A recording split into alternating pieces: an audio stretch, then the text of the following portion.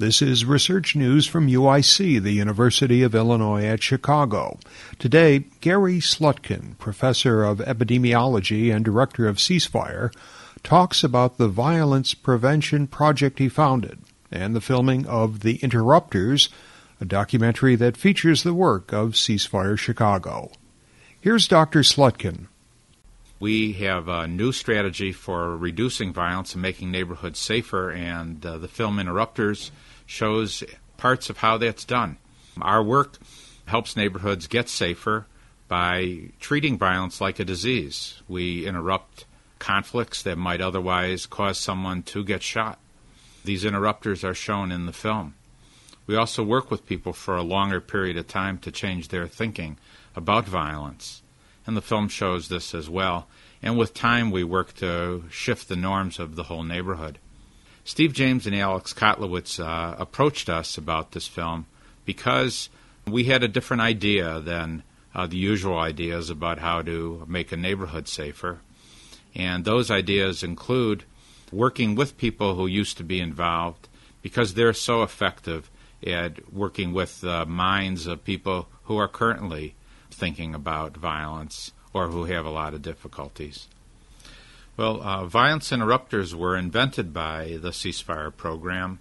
What they do is they detect events that might happen. They're kind of intercepting whispers, detecting events that otherwise might result in a shooting. They know what's going on in the neighborhoods.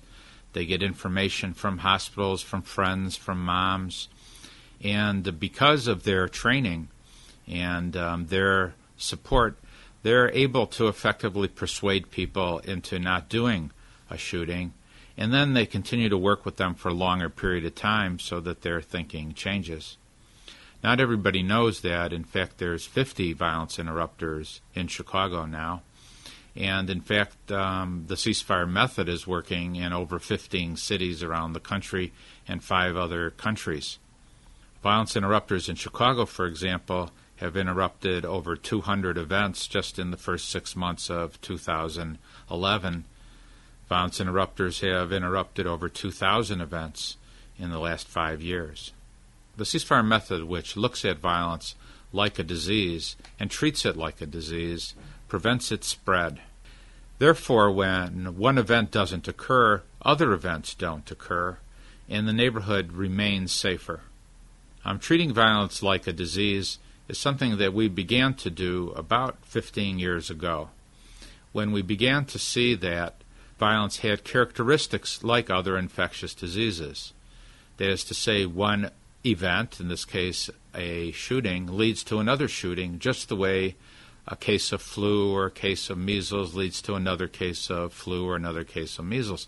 So therefore, of course, we need to interrupt the spread. And treating violence like an epidemic has turned out to be effective, as even proven by university-based studies, and many have been done now to show that treating violence like a disease actually works and is a new approach that more and more cities are using. The new ceasefire method for making a neighborhood safer has now been recognized by all kinds of national and international groups. This includes the National League of Cities, the National Governors Association, even the Attorney General of the United States is speaking about it. We've been highlighted by the World Bank, written up in the New York Times, The Economist, and we've been described, this approach has been described as the approach of the future. And this has been picked up by more and more cities. New York City, Baltimore, Kansas City, New Orleans, many of the most heavily impacted cities in our country and other countries, including now Trinidad and even Iraq, are using this type of an approach to reducing violence.